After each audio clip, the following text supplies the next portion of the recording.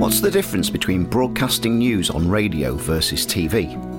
Also, if you face the possibility of a change of career, having worked in the same organisation for over 25 years, how would you handle it? Let's find out. Welcome to Half Hour Mentor. It's Ian Cleverden here, and welcome to the final interview of this series in which we've dived into various aspects of the creative arts. We've spoken to musicians, actors, authors and others about their careers and what advice they would give someone wishing to pursue a career or develop their hobby in the wide-ranging fields of the arts and culture. If you're new to the series, please follow it on whichever streaming platform you use and go back and have a listen to the rich archive of over 30 interviews and compilations. I mentioned the word organisation in the introduction. That's probably incorrect, as today we're actually discussing a British institution, the British Broadcasting Corporation. I'm ending this series by chatting with a titan of the British broadcasting industry and the creative arts, none other than the ex-Director General of the BBC, Lord Tony Hall. Tony grew up in Birkenhead in Merseyside and after studying at university ended up working for the BBC in their Belfast newsroom at the height of the Troubles in the early 1970s. He worked his way up through the BBC, a journey of which you'll hear about today. He's also been Chief Executive of the Royal Opera House, Chair of the Board of Trustees for the National Gallery in London, and became a life peer in the House of Lords as a crossbench member in 2010, with a passion for supporting the development of arts and culture. I was thrilled when Tony agreed to make time to chat to me about his career journey, lessons learned, and also share his passion and thoughts for the future of the creative arts. Lord Tony Hall, thank you very much for joining Half Hour Mentor. My pleasure. I want to start off by asking you a question I ask all my guests at the start of the episodes, and that's going back to your teenage years. What was the very first job you wanted to do? I wanted to be an archaeologist. I was absolutely fascinated by archaeology. My dad and mum used to take us up to Hadrian's Wall once a year to go visit an uncle who lived, an aunt who lived up there. And I was just fascinated by history and by finding out more about history. And that's what I wanted to be. And then when I went into the BBC, I was on The World Tonight, and I went to see a rescue archaeology team in Oxford, as it happens. And I said this to the guy who was running this rescue bid, and he said, "Do you know what's really involved in archaeology? You could be, a metre high in dark, horrible water. You don't know where it's been. There could have been rats or whatever doing stuff, or it's cold and you're scraping things away and all that." I still find an immense romance in archaeology and that sense of discovery and finding out about people's lives who are, remote from yourselves, but then suddenly you come across something which binds you to you in the present. So that's what I wanted to be. And then after that, I thought, no, I tried playing first violin, then guitar, and I thought this is not, I love it, but I'm never going to make a career out of that. And then I came on to broadcasting because I just love broadcasting. I think broadcasting matters. It's so important. And also, you can keep asking questions of people. I mean, I think curiosity is a great thing. I don't know about you, but I just think the ability to keep asking questions about life, about people, is so important. And broadcasting allowed me to do that. And other things I tried at university. And that's, by the way, one other thing is university. If you are lucky to go there, then I think it gives you I think the most important thing, of course, is your degree, but the most important thing really is the chance to experiment on things that then you can work out what you want to do. I mean, I remember directing plays, I wrote it in reviews, did some student journalism, and it helps you to, without any great import, you can find out where you really do want to spend your time. So from archaeology, I ended up joining the BBC. Fantastic. Yeah, it's that sort of extracurricular work that really helps you there. And I think one thing you said there too about archaeology, in a way, the discovery aspect, you've done that through your career, which we'll examine shortly, just, through news and, everything else. I just think that's one of the great things about life, is learning stuff you don't know, and finding yourself in positions where you sometimes feel a bit uncomfortable, but you're finding out new things. And I think the problem with life is it's too short, and there are too many things that you really want to know and get involved in, I think, and that's both exciting and also a challenge. So that led me off into broadcasting and journalism, and because you can keep asking questions. The most important thing is curiosity, isn't it? Absolutely. Well, let's explore that now, because I know you went to Oxford, didn't you? Do is it philosophy, politics, economics, PPE? And then straight into news and straight into the BBC. But it was Belfast, I think you started, wasn't it, in the newsroom?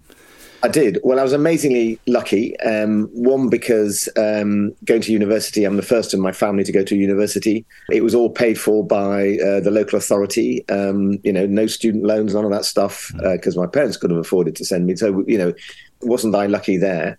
And then I went to the BBC. And again, I think the thing I feel worried about, generations now, is it's all so much more uncertain. I mean, I think we were a lucky generation who felt, we were going to end up being employed, you didn't think you weren't going to end up being employed. And the BBC was tough to get into. The training scheme, I think there were 400 people applying or something like that. And there were 6 of us got through. I have to say, we've just had a reunion 50 years ago. We all joined 50 years. Where the hell has that gone? And we had all the training in television and in radio, in journalism, in law, all those sort of things. And then we were sent off on attachments to a variety of places. And I was really lucky enough to go to Belfast. And I love going to Northern Ireland now. I like it enormously. Belfast is transformed. But then you were going into what was effectively a war zone, called the Troubles, of course. And to go from Oxford, where you've been doing a lot of theory, a lot of reasoning stuff, BBC, where you were doing a lot of training and, again, a lot of theory and practice and all that, to go into somewhere where I remember so vividly, you had to be careful taking a camera out of the car, because if you did that, things could happen. People would say, as a camera, okay, let's now have a situation or a riot or anything like that.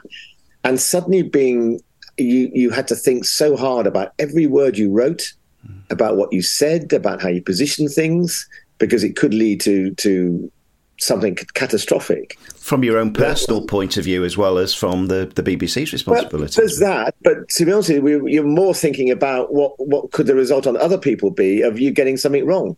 And, could it be a riot or worse? Your own personal safety, of course, as well. But when you look back now, there's the most brilliant series on the BBC about Northern Ireland, with people just talking about the troubles back then. And you sort of forget just how bad it was and how dark it was. And now, thank God, Belfast, I think, is a terrific city. Derry is transformed. Londonderry is transformed, and a beautiful city, and it's really, really good, I think. So you learnt a lot, and to go from the academic is the wrong way of putting it, but from that into something very, very real and very hard, I think I learned a huge amount. I was phenomenally lucky, and it was a great experience looking back on it, and I'm just so relieved now that things in Northern Ireland are not perfect, but so much better, so much better. Absolutely. So what attracted you to stay in news? Because, we'll talk about just your rise through that and being, director of it within your time at the BBC. But what was the thing that really attracted you about to news in itself? I think a number of things. One is curiosity. And second thing is, I was talking to someone yesterday who is much younger than me, but had been working on World at 1 on PM. And I think if you're outside broadcasting, you might not realise this, but the excitement of coming into the office at about 7:30, looking through papers, listening to various programs, and then from about 8:15 onwards, having to put together a programme. You have nothing. Put together a programme of, then it was half an hour, then it became 40 minutes, I think, by 1 o'clock, and then do the same thing again at 5 o'clock in the afternoon. It's brilliant, because you just think, wow, what can we do? And how do we schedule the program? And then something happens at 5 to 1 or 5 to 5, which means you have to reinvent the whole thing again. So there's a, and then the same thing applies in television with Newsnight or the Newses. There's a visceral excitement, which is a bit of a drug in a way. And I used to love it when stories happened and you could just throw the whole program up in the air and start again and find out what's going on, So there's excitement. of it. And then the other thing is, people say, oh, you were in the BBC for 27 years. Truth is, you do so many different jobs. You work. I mean, I was lucky enough to be in the radio newsroom and learnt stuff. I went down to Parliament for the first broadcasting experiment. I came back and did World at One, Today, World Tonight, worked on all those programs.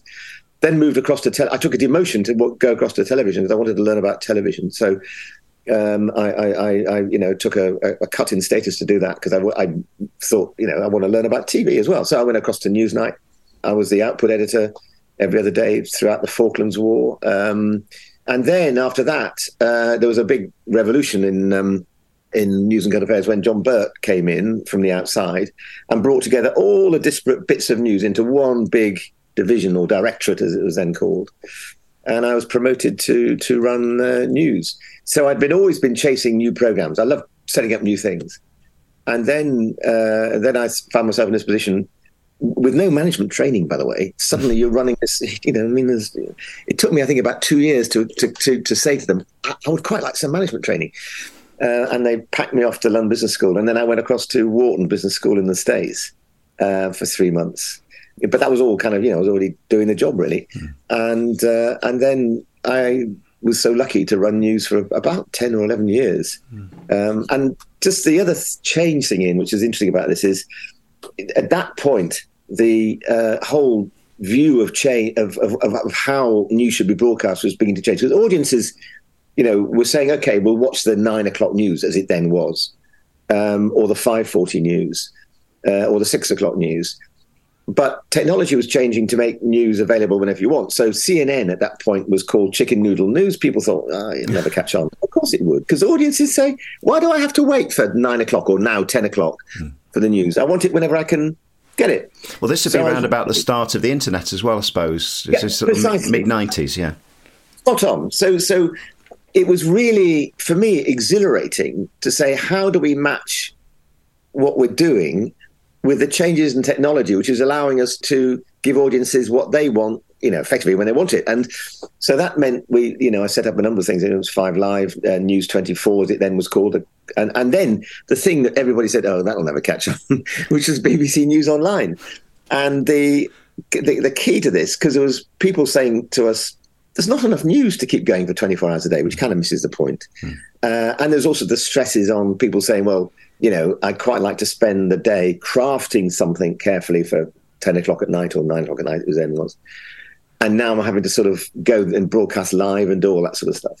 So it was a huge revolution in the way people work.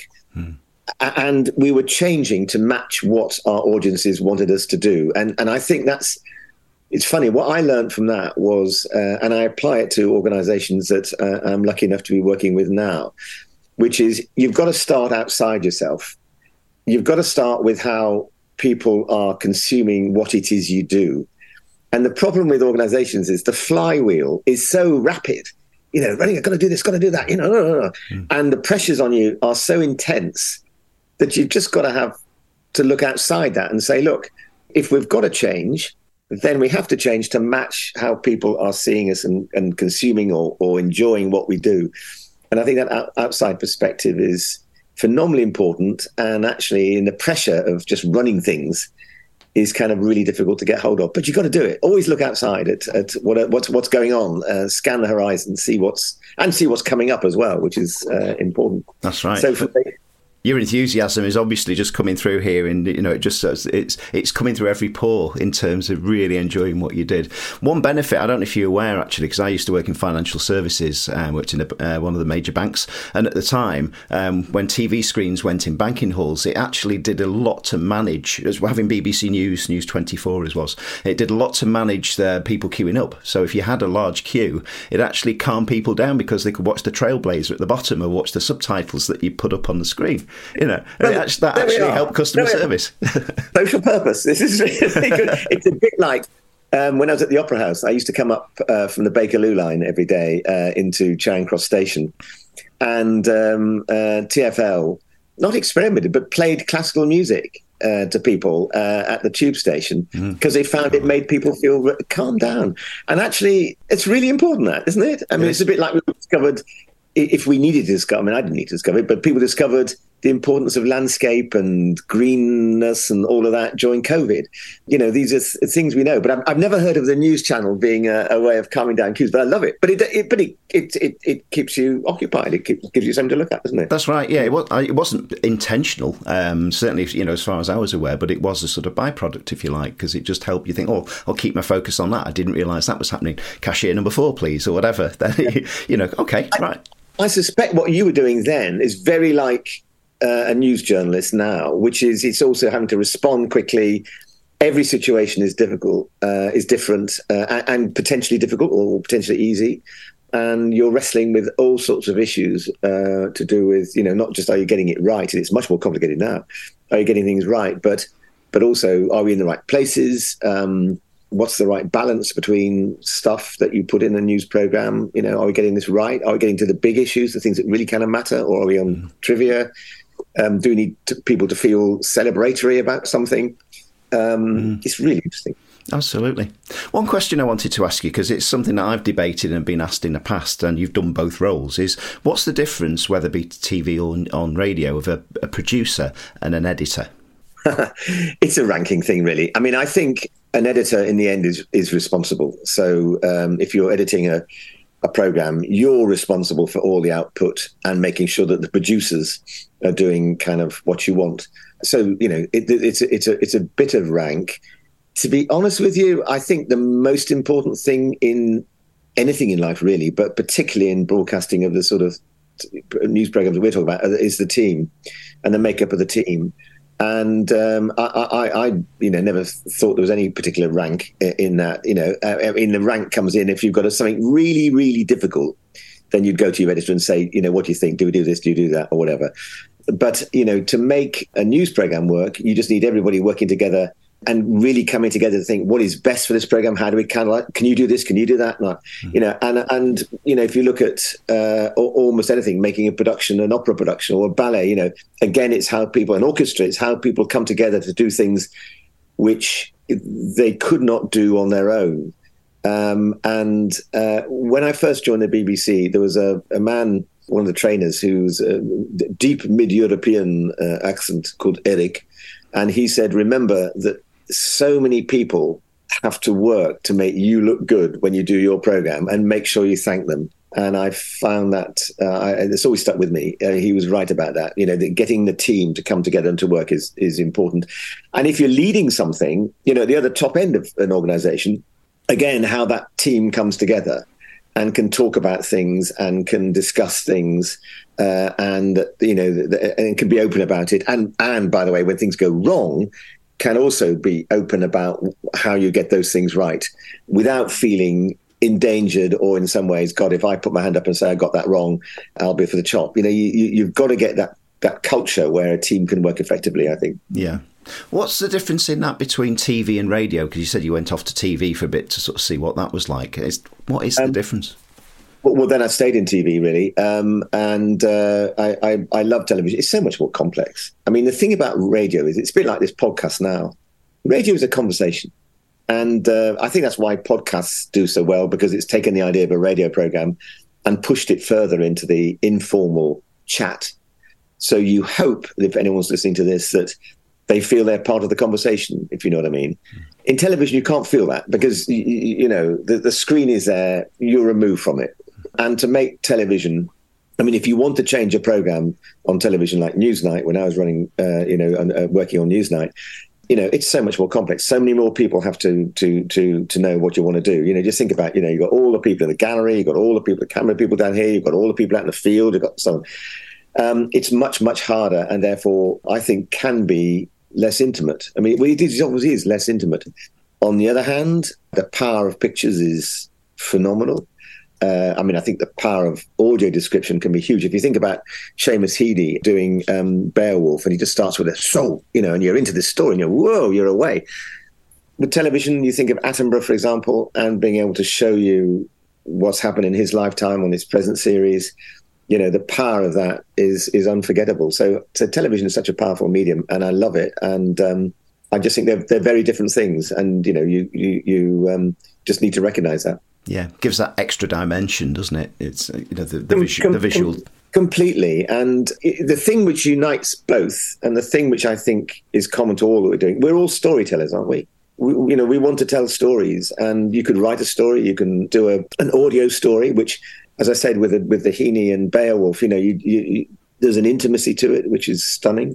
And then you can tell a story with television, and you're going to be completely into it if it's good. And I just think it's storytelling that unites all these things, and then you have to adapt it to the art form. Is it a play? Is it a TV drama? Is it whatever? Yeah, absolutely. So then when it got to 2001, you'd had all that success in putting all those media together, the news channel that is still there, BBC News online app that's turned into an app, it's still there, 5 Live, etc. Then you joined the Royal Opera House as chief executive. So probably 2 questions there. Firstly, why the move? And secondly, I know that you did a lot to bring it to the masses within that. Tell us a little bit about what your strategy was. Yeah. So I mean, I'll be blunt. There I was age 48 or something, or 49, 50. And John Burt left as Director General. I put my name forward to be Director General. I didn't get it. And I thought, I think I was at that point 49. And I thought, what do I do? Do I kind of stay on here? And Greg Dyke was very nice and said, stay on, run news, there's a lot to do and all that. I thought, yeah. But hang on. And, I'd done 27 years of BBC, and I thought, I'll just snip around and see whether I can do something completely different. And the Royal Opera House had been through some crisis, a series of crises. And I ended up finding myself being offered the job, the 5th chief executive in 4 years at the Royal Opera House, because I love music. I loved opera. To be frank, I enjoyed ballet, but didn't know a great deal about it. So the ballet company were fantastic at teaching me a whole lot of stuff. And I absolutely loved it. And it was one of those kind of Shakespearean things where all the stuff that was being said about the Opera House was basically bad. They'd taken a lot of money from the lottery, and it was being wasted, as it were, on these very toffee people, et cetera, et cetera. And I thought, no, hang on. You walk into this place, it's full of amazing creative people working their socks off to do something really, really good. And these are art forms that everybody should have access to, So, I had to first of all kind of, pull everyone together. And then we had a couple of brilliant artistic people, Tony Pappano for the opera, Monica Mason for the ballet, just first rate. And then the question then I had is, how do you run the place and financially, all that sort of stuff? But all, and that needed all reconstructing. But also, how do you get this out to as many people as you can? How could I, in Birkenhead, have accessed the Royal Opera, the Royal Ballet? And, there's a whole lot of things there.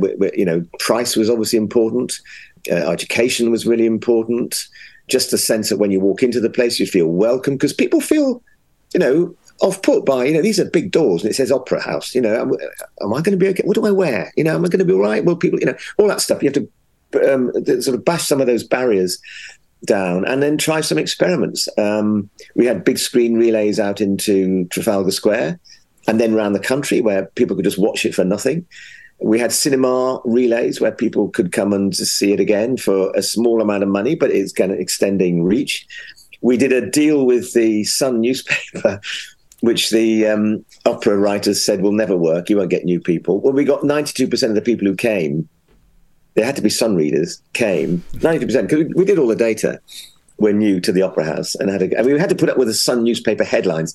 The opera was Don Giovanni, so the Sun did a headline saying, "Well done, my son," which is ghastly. But, we got the people in.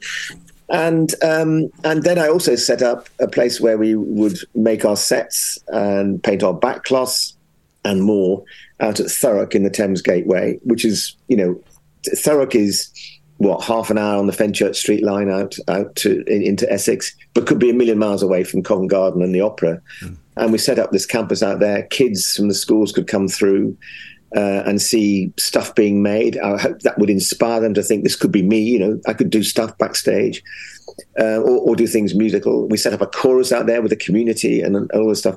And the council tax leaflet went out.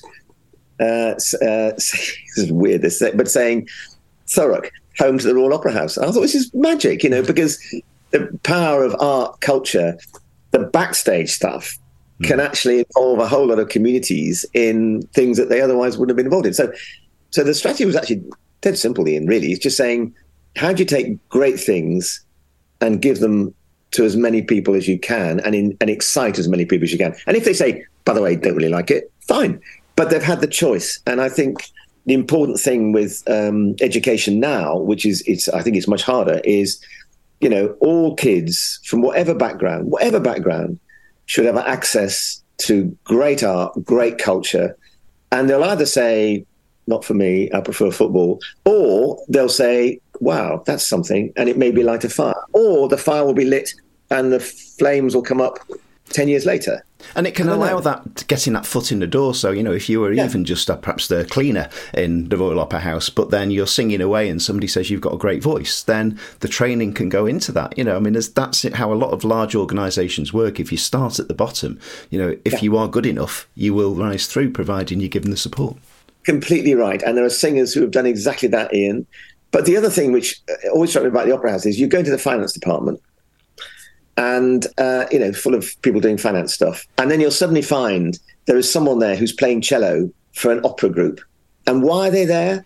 Because they're doing finance, but also because they love the idea of being in this creative place. And it is so exciting. I mean, if I got sort of feeling a bit low about things, what am I doing? I'm doing, as you do with any job, you have your low points. I just wander down and watch a rehearsal or whatever, or just go and see the people who are doing the costumes or the wigs or whatever, and you just think, this is brilliant, and it kind of inspires you.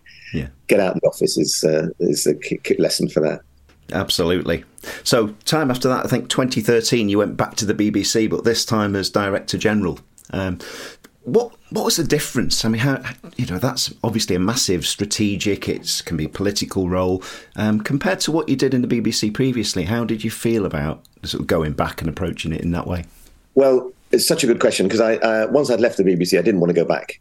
I never thought of ever going back. And then the crisis happened over Savile and a Director General who resigned after 54 days.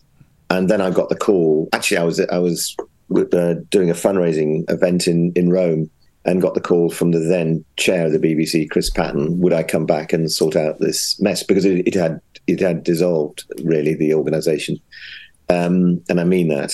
So it was a crisis. So I'd done the crisis at the Royal Opera House. I'd been through some other crises as well. And other organisations, and I thought I should go back because I love the BBC. And your question is so interesting, because I was 10 years away, 11, 12, maybe 12 years away, I can't remember now, 11 years. And people get to say, of course, the BBC, so, you'll know what to do, won't you? And I said, well, do you know what? It's changed so much in a decade. So I'm actually an outsider, but I know about it, so I'm an insider. So I'm an insider-outsider, and that was a really useful position to be in. And I think the most difficult thing I've ever done in my life is to work out how we would respond as an organisation to Jimmy Savile. And, I had to decide what we'd say when the final report on how the BBC had acted. I have to say, the BBC was one part of the Savile catastrophe. There were other organisations as well, but, I had to respond for that. And I met some of the people who I thought were victims and said, no, we're not victims, we're survivors. I talked to them at some length. And then was able to, I hope, give an apology for the BBC and what had happened in the past. So kind of, but then at the same time as doing that, we had to prepare for a new charter renewal. So the BBC's charter came up for renewal. There hadn't been any work done on that, so I had to get that together. I had to put together a team and bring in new people. So it was a fundamental job of building up the BBC again from where it had been. But, I did it because I thought it mattered. And people were kind enough to say, you've got to go back and do this. The BBC needs you, as it were. You've got to save it. And I felt that was what I should do. So it was part duty, I suppose, but an awful lot of love for the organisation. I think it really matters. And I feel strongly that it's a bit like to preserve something that you really feel is important, you've also got to change. It's The Leopard, isn't it? It's that novel. And I think that's what I felt about the BBC. Absolutely, and obviously that sort of speaks for itself in the way that the organisation has transformed over the last few years. But you're now in the House of Lords as well. Were at the time, but within that, How do your passion is so obvious that's coming through here, and for creative arts and so on. How can you get that voice of supporting the creative arts out through Parliament and the House of Lords? Well, I'm sitting on a select committee. There are two really good things about the House of Lords. One is the work of the select committees. These are committees that just look at topics and they don't look at a department, they look across a topic. So I'm on this committee doing communications. I was on a committee looking at youth unemployment, again, interesting. And the reports that come from these cross-party committees should really get a lot more attention because they really are thoughtful and really good. And I think that's a good role of the House of Lords. And I think the second role of the House of Lords is looking at legislation, some of which is loose, to put it mildly, to looking at how the legislation can be better framed, better articulated, be clearer. And, there are some brilliant lawyers in the House of Lords who really do make a hell of a contribution there. So, I'm now saying I'll use my position. For example, I'm working up in Birkenhead that, if I can give a plug, Wirral is going to be Borough of Culture for Merseyside next year, just to sort of support, advise, whatever I can do to help promote the arts and culture, which I profoundly believe in. And I want to use, my time in the Lords to both do that and also to talk about decent media, good broadcasting, because I think we need things that are almost part of the national infrastructure that we've got to think about, shape, change where necessary, but are part of what makes the UK a great place to be. And, for example, with broadcasting, you saw that in COVID. You had an organisation, I was lucky enough to be running the BBC at that time, it could just turn on a sixpence, if people remember what sixpences were, turn on a sixpence and start doing things that would really help people.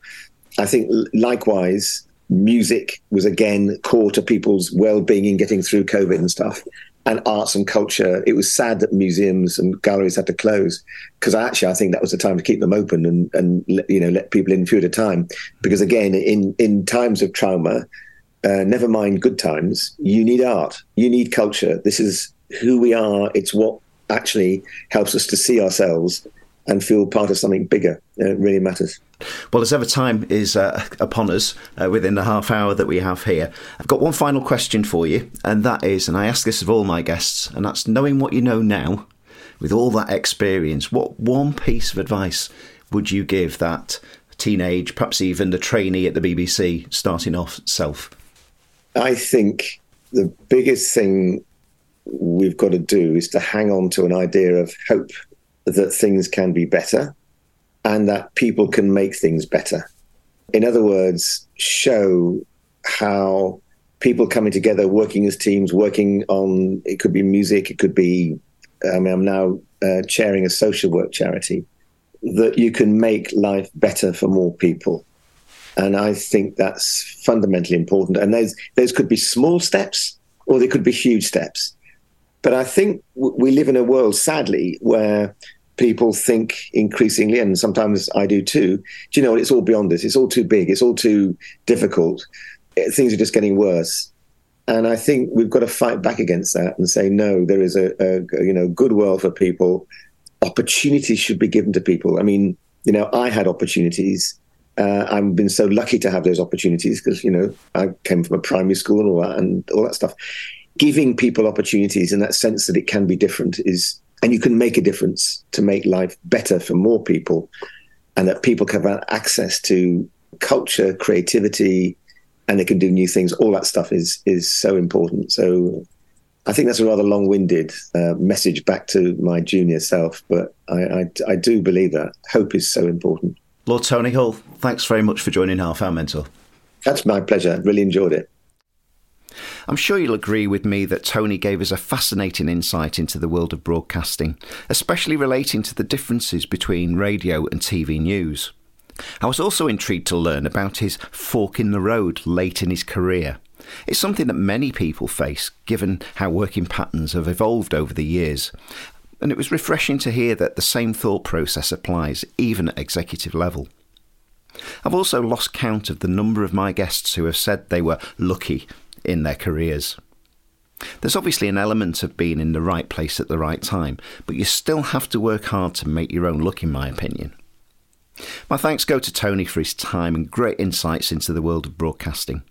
You can tell he has a great sense of humour, and if you'd like to see this in action and you're based in the UK, go and watch the very last episode of the third and final series of W1A on BBC iPlayer. He makes a great cameo appearance involving Doctor Who's TARDIS, but I'll leave you to find out what happens. Well, that's almost it for this series. One thing I did with all of my guests in Series 3 is to ask them some quick-fire questions at the end of each recorded interview, ones that I'd not told them about. This resulted in some hilarious answers, and I'll be releasing a couple of short compilation episodes featuring these as a finale to this series over the next few weeks. Make sure you subscribe to the series wherever you get your pods in order to be notified of their release. Well, that's it for this episode, and until next time, bye for now.